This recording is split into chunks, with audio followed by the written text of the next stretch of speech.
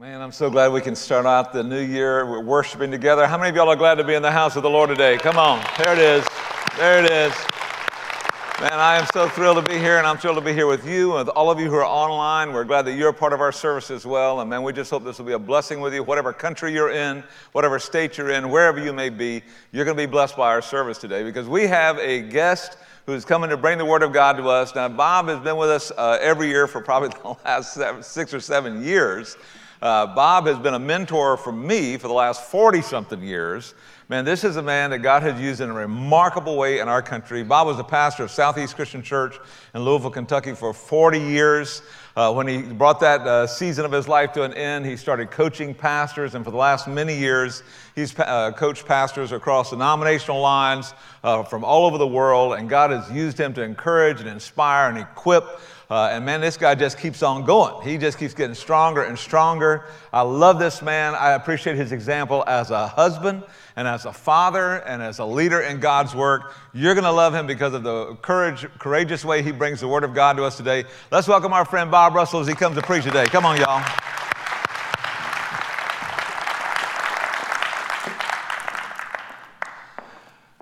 A young woman made a New Year's resolution to lose weight. As an added incentive, she put a picture of a Victoria's Secret model on the refrigerator. So every time she was tempted to eat between meals, she'd see a picture of what she wanted to become and back off. And it worked. She lost 15 pounds the first 2 months. But the problem was her husband gained 30 pounds. I want to talk with you today about a New Year's resolution that has nothing to do with the physical. It has everything to do with the spiritual. I want you to make a New Year's resolution that you will seek to walk in God's will every day in 2021. Many of you who are listening to my voice today are going to be making life-changing decisions in the coming year. Some high school students will choose where to go to college or whether or not to go at all. Some college students will make a choice about occupation or maybe the person they're going to marry. Some businessmen may decide to close down the business and declare bankruptcy or whether to borrow money and try to keep going. Some will decide whether to enter rehab and break away from some enslaving addictions. Young couples will choose to have children. Couples with children will choose to put them in a Christian school or a public school. Some senior adults will make decisions about investments and about retirement. Some feeble older people will make a decision about selling their home and entering into an extended care facility or moving in with their children. A lot of important decisions will be made in the coming year, and a lot of minor decisions that will have major implications. Who will you vote for this coming Tuesday? Will you take the vaccine? Will you venture back to church? If you're single, will you register with Christian Mingle? Have you ever noticed that little decisions can have unbelievable consequences? In 1961, I couldn't take my eyes off a young woman singing in a girls' trio.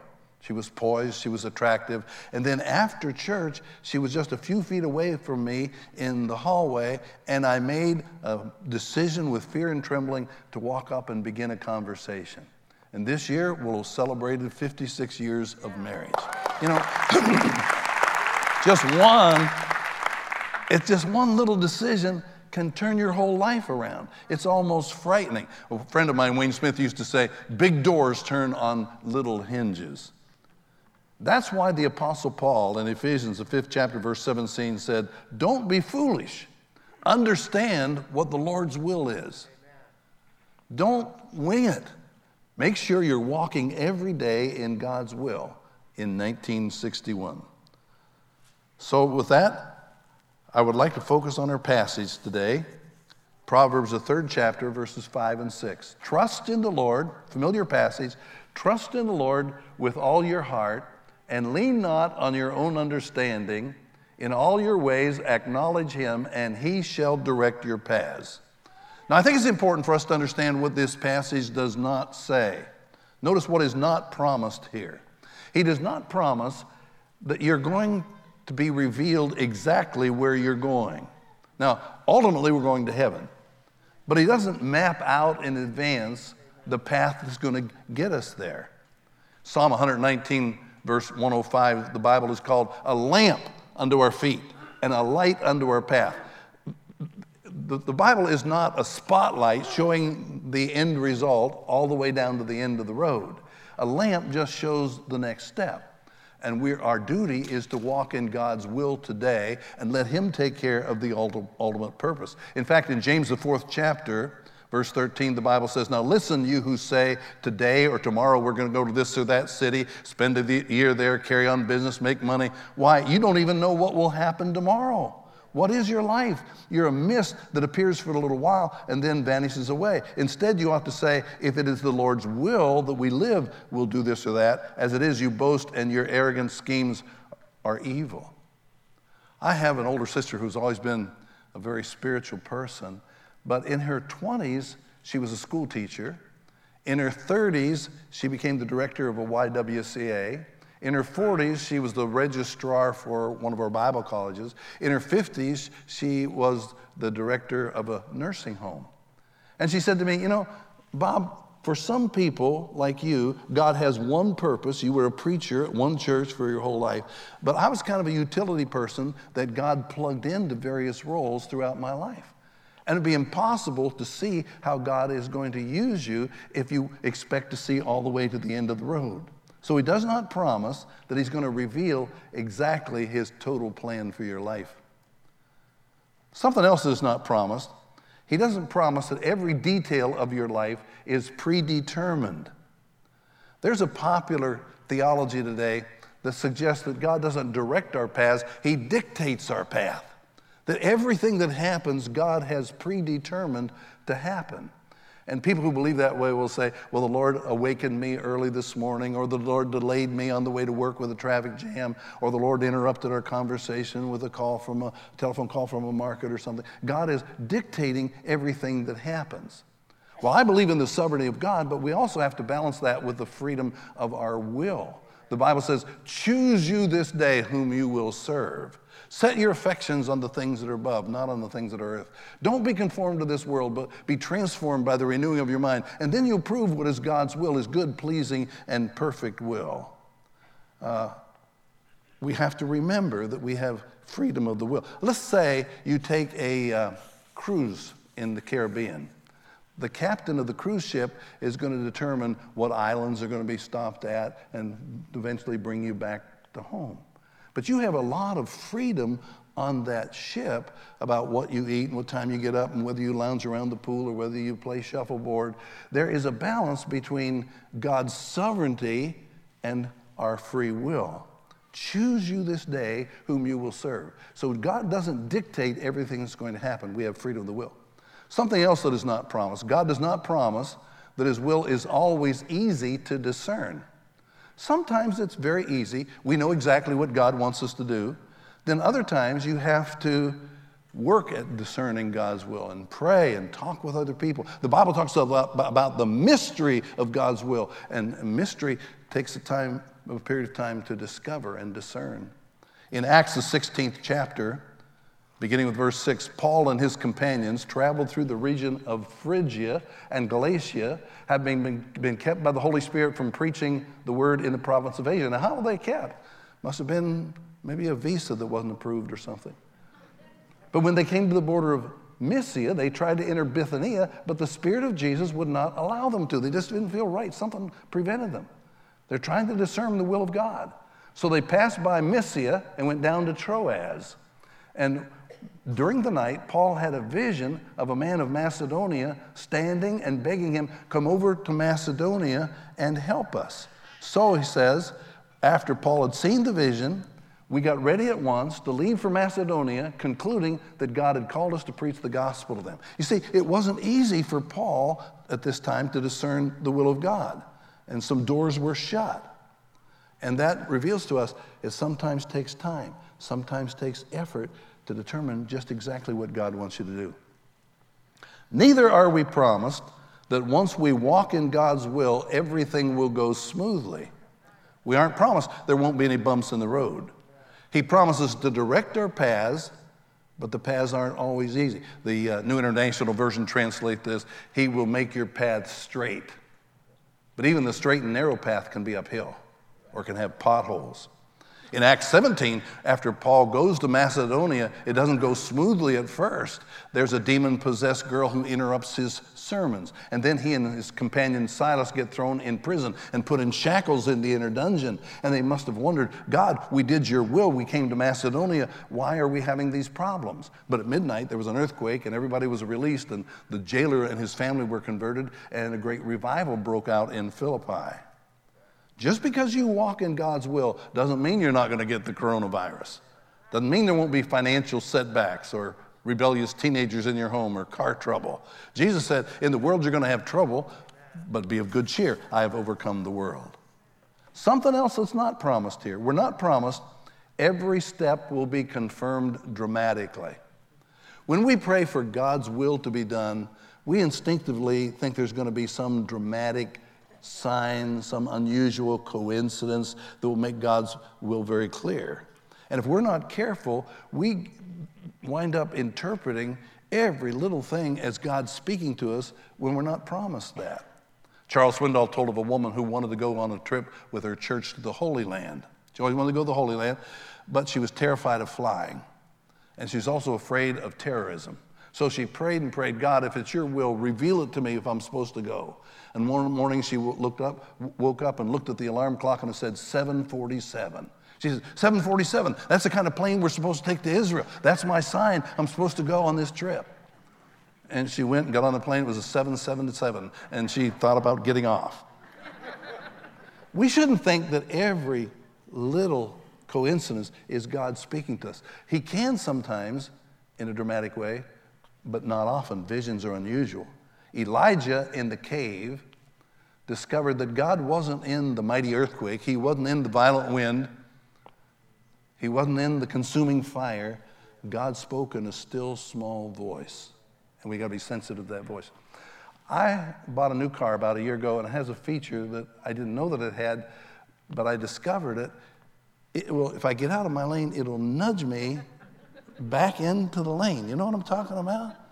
And it almost will drive itself, just a little nudge. And I think that's the way God often leads us. Just a little nudge into conscience, just a little urge from the inner spirit, the Holy Spirit within, to keep us on the right path. Now, what is promised in this passage?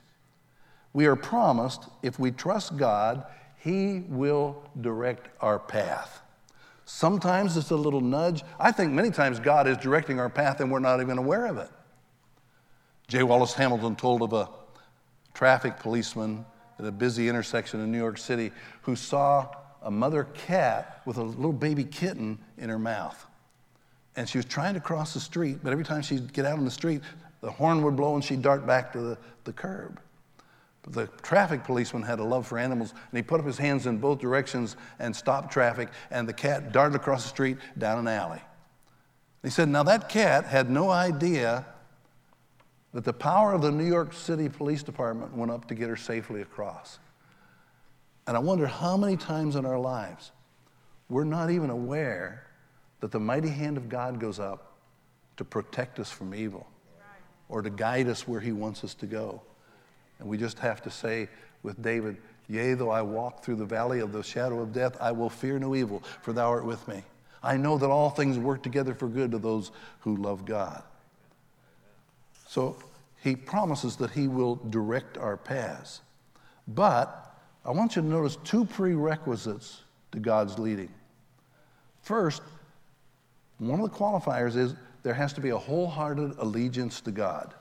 Trust in the Lord with all your heart. And then He says, in all your ways acknowledge Him. You can't be half-hearted and expect God to guide you. Don't think you can flagrantly live in disobedience and God will guide you. We can't get high on Saturday night and then come into church on Sunday morning and ask God to direct us in a decision. We can't embezzle money from petty cash and then ask God to direct us in choosing the right lottery ticket. James 1:8 says, a double-minded man is unstable in all that he does. God won't guide you if you're a double-minded person. He will discipline you. he will bring you under subjection to bring you back to his path. Look at Psalm 32, verses 8, 9, and 10. God says, I will instruct you and teach you in the way you should go. I will counsel you with my loving eye on you. So don't be like the horse or the mule, which have no understanding, but must be controlled by bit and bridle, or they will not come to you. Many are the woes of the wicked, but the Lord's unfailing love surrounds the one who trusts in him. Do you ever watch a trainer break a 2-year-old horse? That horse might buck and kick and snort and even bleed at the mouth from the bit and the bridle, but it's just a matter of time before the horse is exhausted and it submits to the trainer. And when we deliberately go off track and we're double-minded, God will, as a loving father disciplines a child, God will discipline us.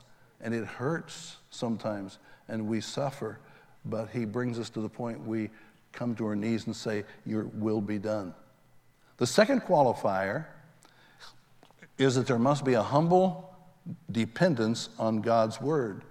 Trust in the Lord with all your heart and lean not to your own understanding.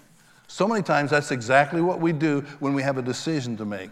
We gravitate, lean on our own understanding. And for example, if we're choosing where to go to college, we calculate, well, what's the best academic school? What's got the most attractive campus? What's the best price? When we ought not to first lean on our own understanding, we ought to say, God, you know the future. You know what's taught in the classrooms there. You know how this is going to impact me. Show me your way.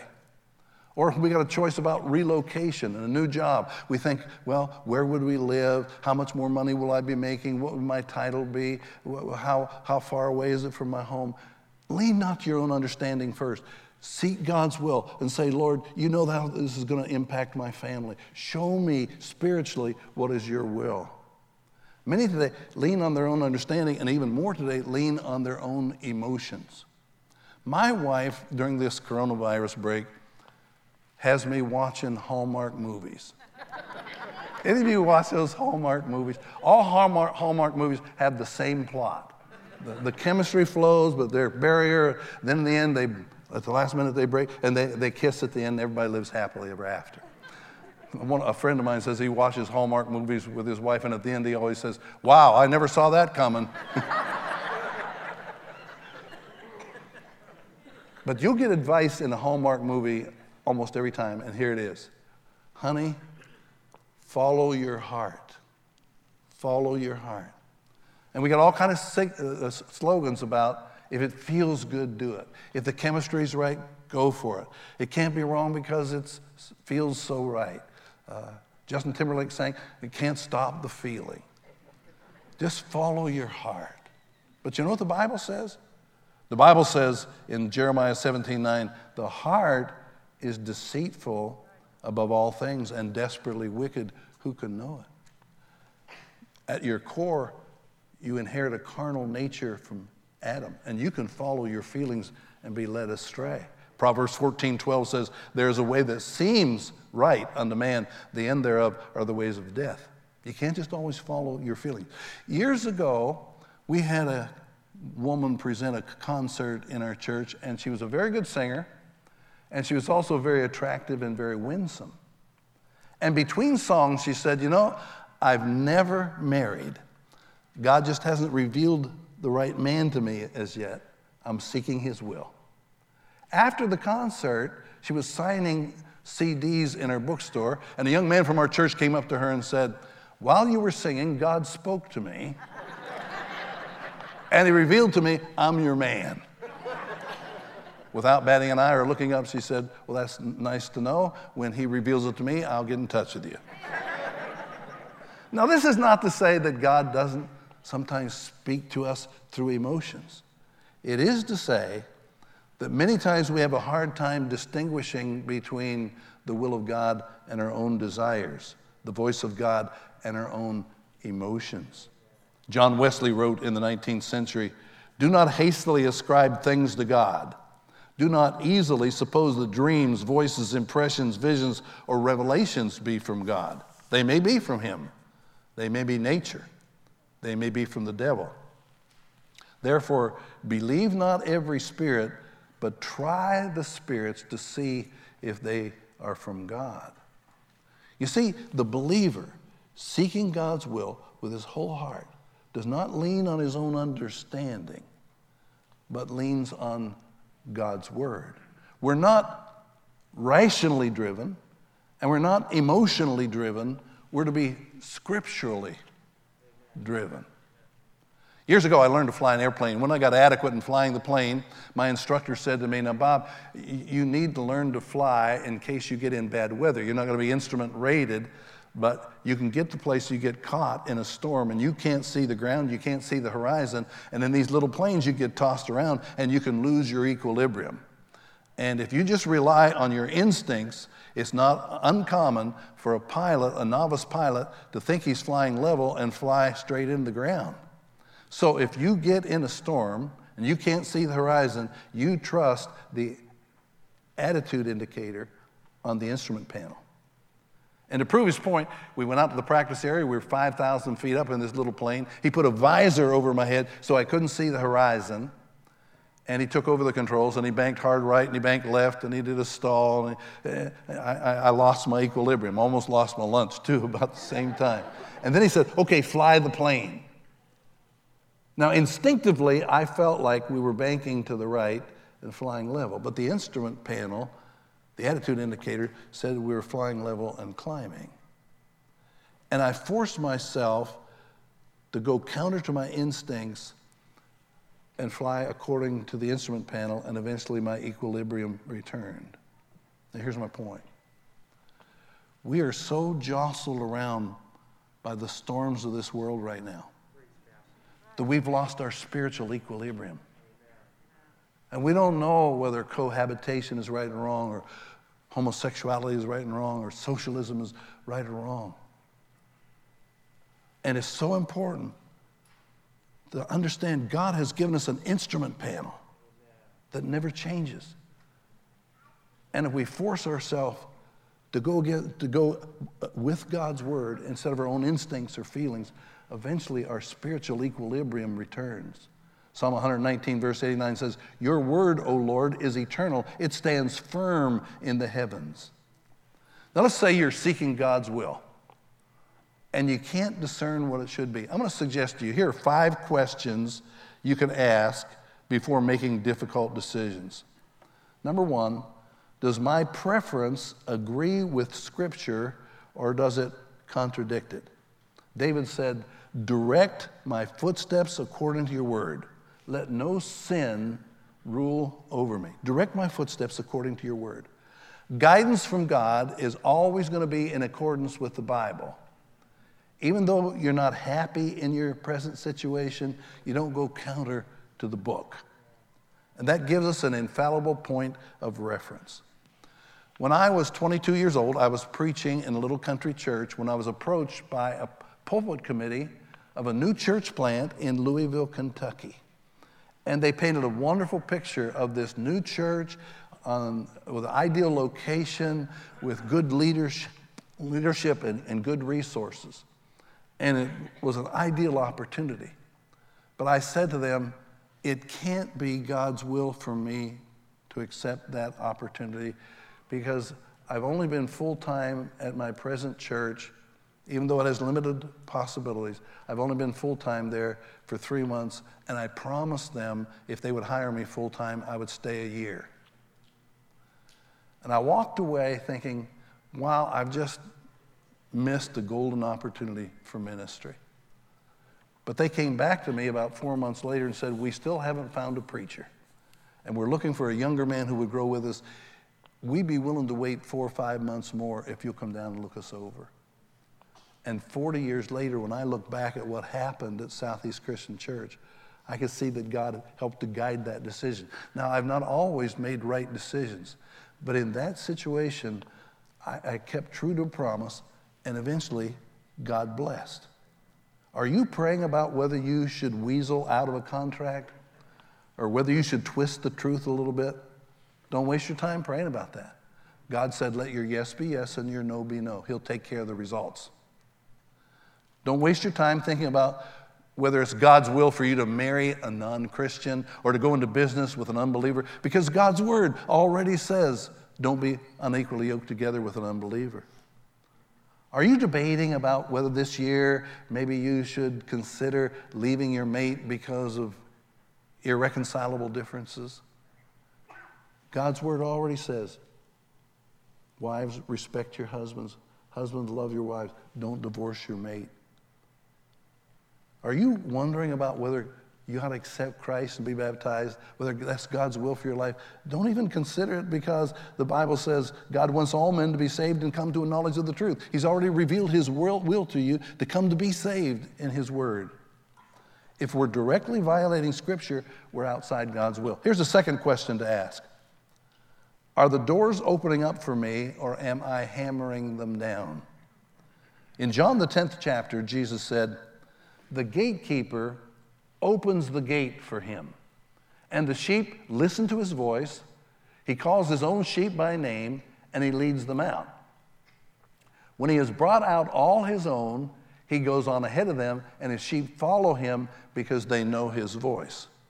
Hannah Whitehall Smith, commenting on this passage, says, he goes before to open the way, and we are to follow the way thus opened. It is never a sign of divine leading when a Christian insists on opening his own way and riding roughshod over all opposing signs. If the Lord goes before us, she wrote, he will open all doors before us, and we shall not need ourselves to hammer them down. Now, that doesn't mean we don't do anything. We need a job. We say, well, Lord, open the way. And we sit back. No, we send out resumes, and we make phone calls, and we knock on doors. But if the door doesn't open by natural means, don't force your way through. I tell young preachers, if God wants you in another church, he'll get you there. You don't have to manipulate that. You don't have to ask your friends to put in a good word for you with the pulpit committee. You don't have to go visit that church on vacation and stand around in glad hand after the service. You don't have to write a gushy letter to the chairman of the elders and slip in a little CD of your sermon so that he'll remember you. Charles Swindoll said, if the Lord is in it, it flows. If it's forced, it's of the flesh. If the Lord is in it, he'll go before us to unlock the door, and it should open with a gentle nudge. Here's a third question. Does it make good common sense, or am I spiritualizing foolishness? Isaiah 1:18 says, come now and let us reason together, says the Lord.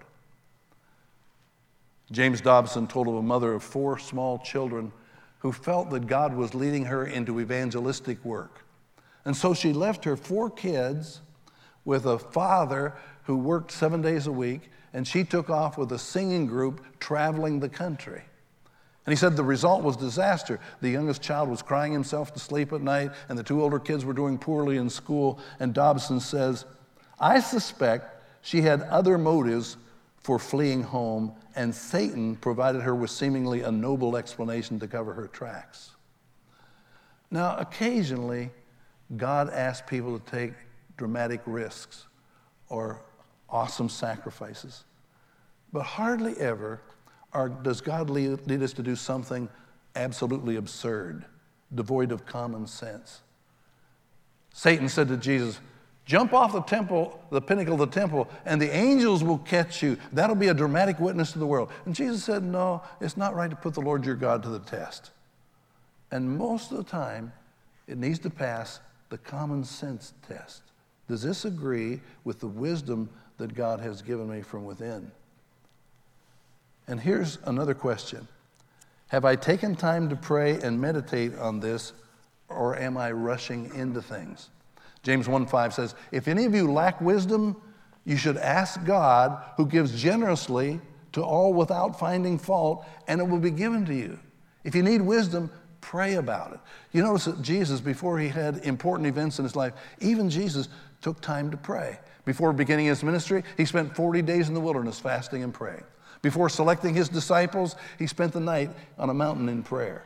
Before going to the cross, 3 hours in Gethsemane, he was on his face praying, Father, not my will, but thine be done. You see, we are tempted to rush into things, fearful if we don't move immediately, we'll miss the opportunity. But God rarely asks us to move on sudden impulses or suggestions. Now, there are exceptions. Remember, the angel said to Joseph, quick, leave Bethlehem because Herod has a contract on the child's life. And that night, Joseph and Mary fled Bethlehem. If you know God's will and it's revealed to you, obey immediately. If you're uncertain, be willing to wait and pray about it. I have a friend a couple of weeks ago put his house up for sale, and the very first day he had an offer $1,500 less than he was asking. And his wife said, boy, this is really a good offer. This is really close. We ought to accept it. He said, no, let's wait about a day or two and let's pray about it. The second day, 2 people offered exactly what he had asked for the house. And they got into a bidding war, and he wound up making $5,000 more simply because he was willing to wait a little bit. G.D. Watson wrote, the devil wants us to be in a hurry and rush and not wait for anything, whereas Jesus is always quiet, he's always calm, he always takes his time. Isaiah 40:31 says, those that wait upon the Lord will renew their strength. Have you taken time to wait and pray? And then lastly, here's another question. What do my wise Christian friends have to say about this? Proverbs 15:22 says, plans fail for lack of counsel, but with many advisors, they succeed. There is tremendous value in group judgment. What do your mature Christian friends counsel you to do? Now, let me emphasize here, we're talking about wise counsel from Christian friends. You can get all kinds of wrong advice from counsel in the world. You can find a counselor out there who will tell you, just do what makes you happy. Just follow your heart. Go ahead and get a divorce. Go ahead and just ignore it. Go ahead and flirt with temptation. But Psalm 1:1 says, blessed is the man who does not walk in the counsel of the ungodly. Folks, you make a big mistake when you go to the world for counsel, no matter how trained they may be. If you are seeking wise counsel, go to Christian people who you know are walking close to God. That is not an infallible source, but it can be a very helpful source of direction and confirmation. Evangelist Paul Little wrote, do others sense that this is God's leading? It is the rare situation when other people who are equally committed to the will of God have no sense in their spirit that what you suggest is of God. It is true that sometimes you get mixed counsel from friends, he adds, but we neglect the counsel of others at our own peril. Now, once you've determined what God's will is, and you've done your best to obey it, don't second guess yourself. Walk in confidence and joy. J.L. Kraft, who built the cheese and dairy empire, was once asked how he made difficult decisions. He said, if the correct choice isn't clear to me, I pray about it, and then I sleep on it, and the next morning, my first impression I take as God's will, and I obey it. And then he said, I never look back. I never second guess myself. And that course of action has been successful consistently enough to justify recommending it to others, he said. You can drive yourself crazy by asking, what if? What if I had taken that other position? What if I'd gone to another school? What if I'd married the other woman? What if you'd married that other woman? She might have shot you within a month. You don't know. That's futile. There are so many variables you can't tell. Don't spend any portion of your life looking back over your shoulder asking, what if? You trust in the Lord with all your heart, and you don't lean on your own understanding. In all your ways acknowledge him, and he will direct your path. Now, as I close, I want to say a word to some of you who say, you know what, I got off the path years ago. Can God help me to recover? I have a theory about the story of Moses. Not everybody would agree with me, but I kind of think that God had Moses adopted by Pharaoh's daughter so that he would grow up in the palace and that he would become the next Pharaoh or position of power, and he could release the Israelite slaves. But when Moses was 40 years old, he got way off God's will, way off the path. He followed his own understanding. He followed his own emotions. He lost his temper, and he killed an Egyptian taskmaster. And that certainly wasn't God's will for his life. He had to flee for his life, and for 40 years, God disciplined him in the wilderness, humbling him as a shepherd. And then after 40 years, God appeared to him in a burning bush, said, Moses, I want you to go back and approach Pharaoh. And Moses became the liberator of his people as God intended. Now, maybe you look back and you say, I know I wandered away from God's path. Or maybe right now you feel like I'm not walking in God's will. God is so gracious and forgiving and merciful and so powerful that if you submit to him, he'll bring you back and accomplish his will for your life. And the time to return is now. Psalm 25, 4 and 5 reads, Show me your ways, O Lord. Teach me your paths. Guide me in your truth and teach me, for you are my God and my Savior. Let's pray. Father, thank you that you have a plan for our life. Thank you that even though we may have wandered away from that plan, you can nudge us back, or you can bring us back dramatically. So help us to walk in your path, to seek you with all of our heart. And may 2021 be a year of making right decisions, walking in your will, knowing that all things work together for good to those who love you. We pray in Christ's name. Amen.